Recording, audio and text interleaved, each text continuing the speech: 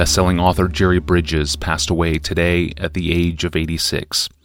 He was not only a friend, he was a big influence on my Christian life, and I know many of you could say the same thing.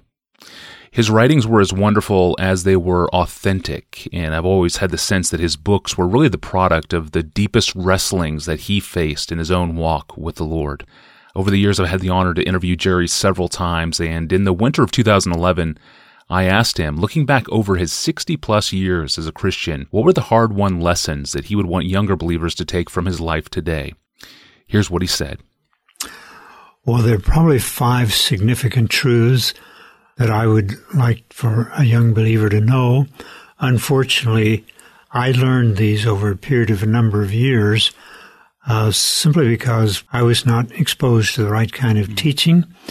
I'll just take them in the chronological order in which I learned them. Doesn't mean that this is should be true. In fact, if I were going to reverse the chronology, I would certainly do that. But the first thing I learned, which really began my walk with the Lord, is that the Bible is meant to be applied specifically in our daily lives, because most people just have the idea that, if I don't murder somebody or don't do these things, I'm okay. But I learned that the Bible was meant to be applied in my daily life. I was a young officer in the U.S. Navy at the time. I was serving under a commanding officer who was not easy to get along with. He had almost no people skills, and those of us who were younger officers resented him. And one day I read 1 Timothy 6:1, and I'll be quoting from the King James Version, that let as many servants as are under the yoke count their own masters worthy of all honor, that the name of God and his doctrine be not blasphemed. And immediately I made the application of the principle, let a young officer who's serving under a difficult commanding officer count him worthy of all honor for God's sake. So that was a specific application. That's what I mean, to be very specific and very practical in the application of Scripture. Yes.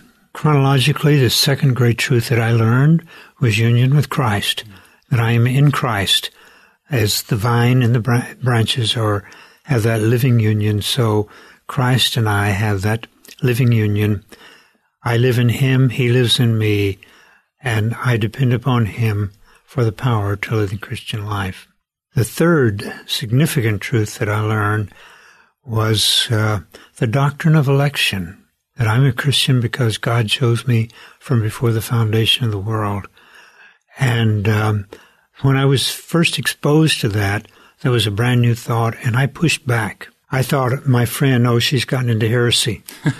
But God, in his grace, opened my eyes to the truth. And I remember very well my reaction as soon as it just sort of hit me all of a sudden. And I just dropped to my knees, and I thought of Romans 12:1. I appeal to you by the mercies of God to present your bodies as a living sacrifice. And I remember saying, God, I've done this before, but I've never understood your mercy, your grace, as I do right now. And so that was it. Again, chronologically, the next great truth that I learned was the necessity of preaching the gospel to myself every day, of learning to look to Christ as my righteousness rather than to my own performance.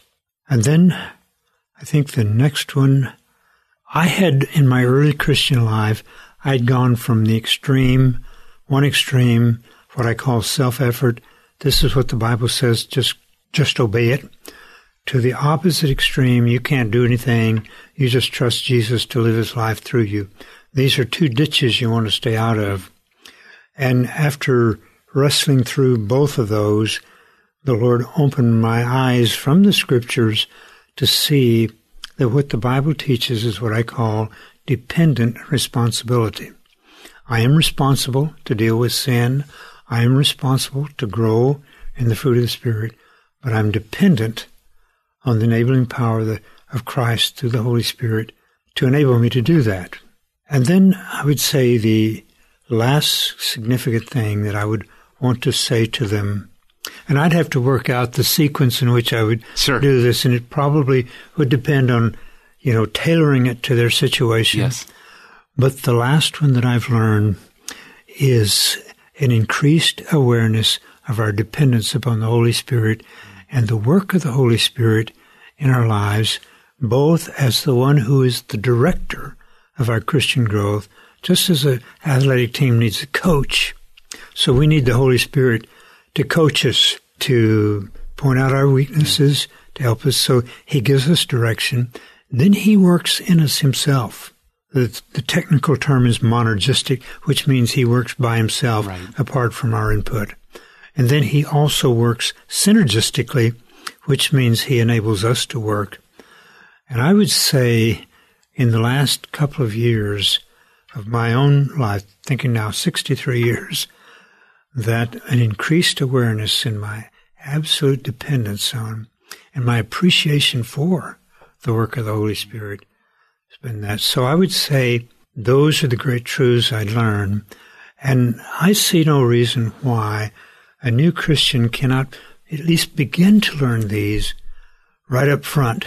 There's no point in having to work through 50 years of difficult experience like I had to do. Just give it all right up front, in small doses, of course, just like you go to school and you're taught to read, and then you're taught to count, and then you get into fractions and things like that.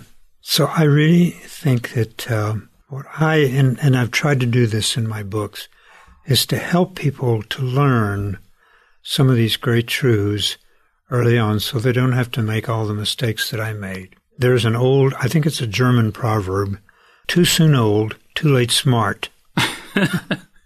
And I think that describes my Christian life. But I think it doesn't have to be that way. That's right. Unless you're German like me. We learn very slowly. Yes. Well, that is wonderful. Thank you for your testimony. Thank you for the model that you give this younger generation of a man who is willing to learn all throughout life, willing to grow, willing to preach the gospel to himself every day. You're quite a model, and I'm very grateful to God for you. Well, it's all by His grace, as you know. Paul says, but by the grace of God, I am what I am. Yes.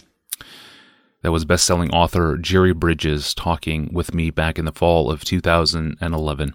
Jerry passed away today at the age of 86.